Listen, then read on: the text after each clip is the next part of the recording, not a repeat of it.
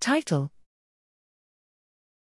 Neural computation through sensorimotor dynamics for predictive sensorimotor control. Abstract: Although recent studies have shown that activity of the motor cortex conveys substantial information regarding sensory inputs in addition to motor outputs, it is unclear how sensory inflows and motor outflows interplay to issue motor commands. Here, we recorded population neural activity in the motor cortex via microelectrode arrays while monkeys performed flexible manual interception of moving targets in a task that required predictive sensory-motor control.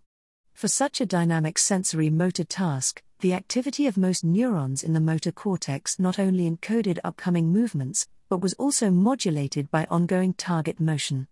Dimensionality reduction at movement onset demonstrated a latent orbital neural geometry with neural states clustered by reach directions and tilted in ellipses corresponding to target speed.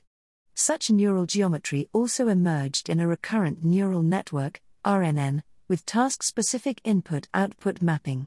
We propose that neural computation through sensory-motor dynamics is based on neuronal mixed selectivity and acts like a state evolution.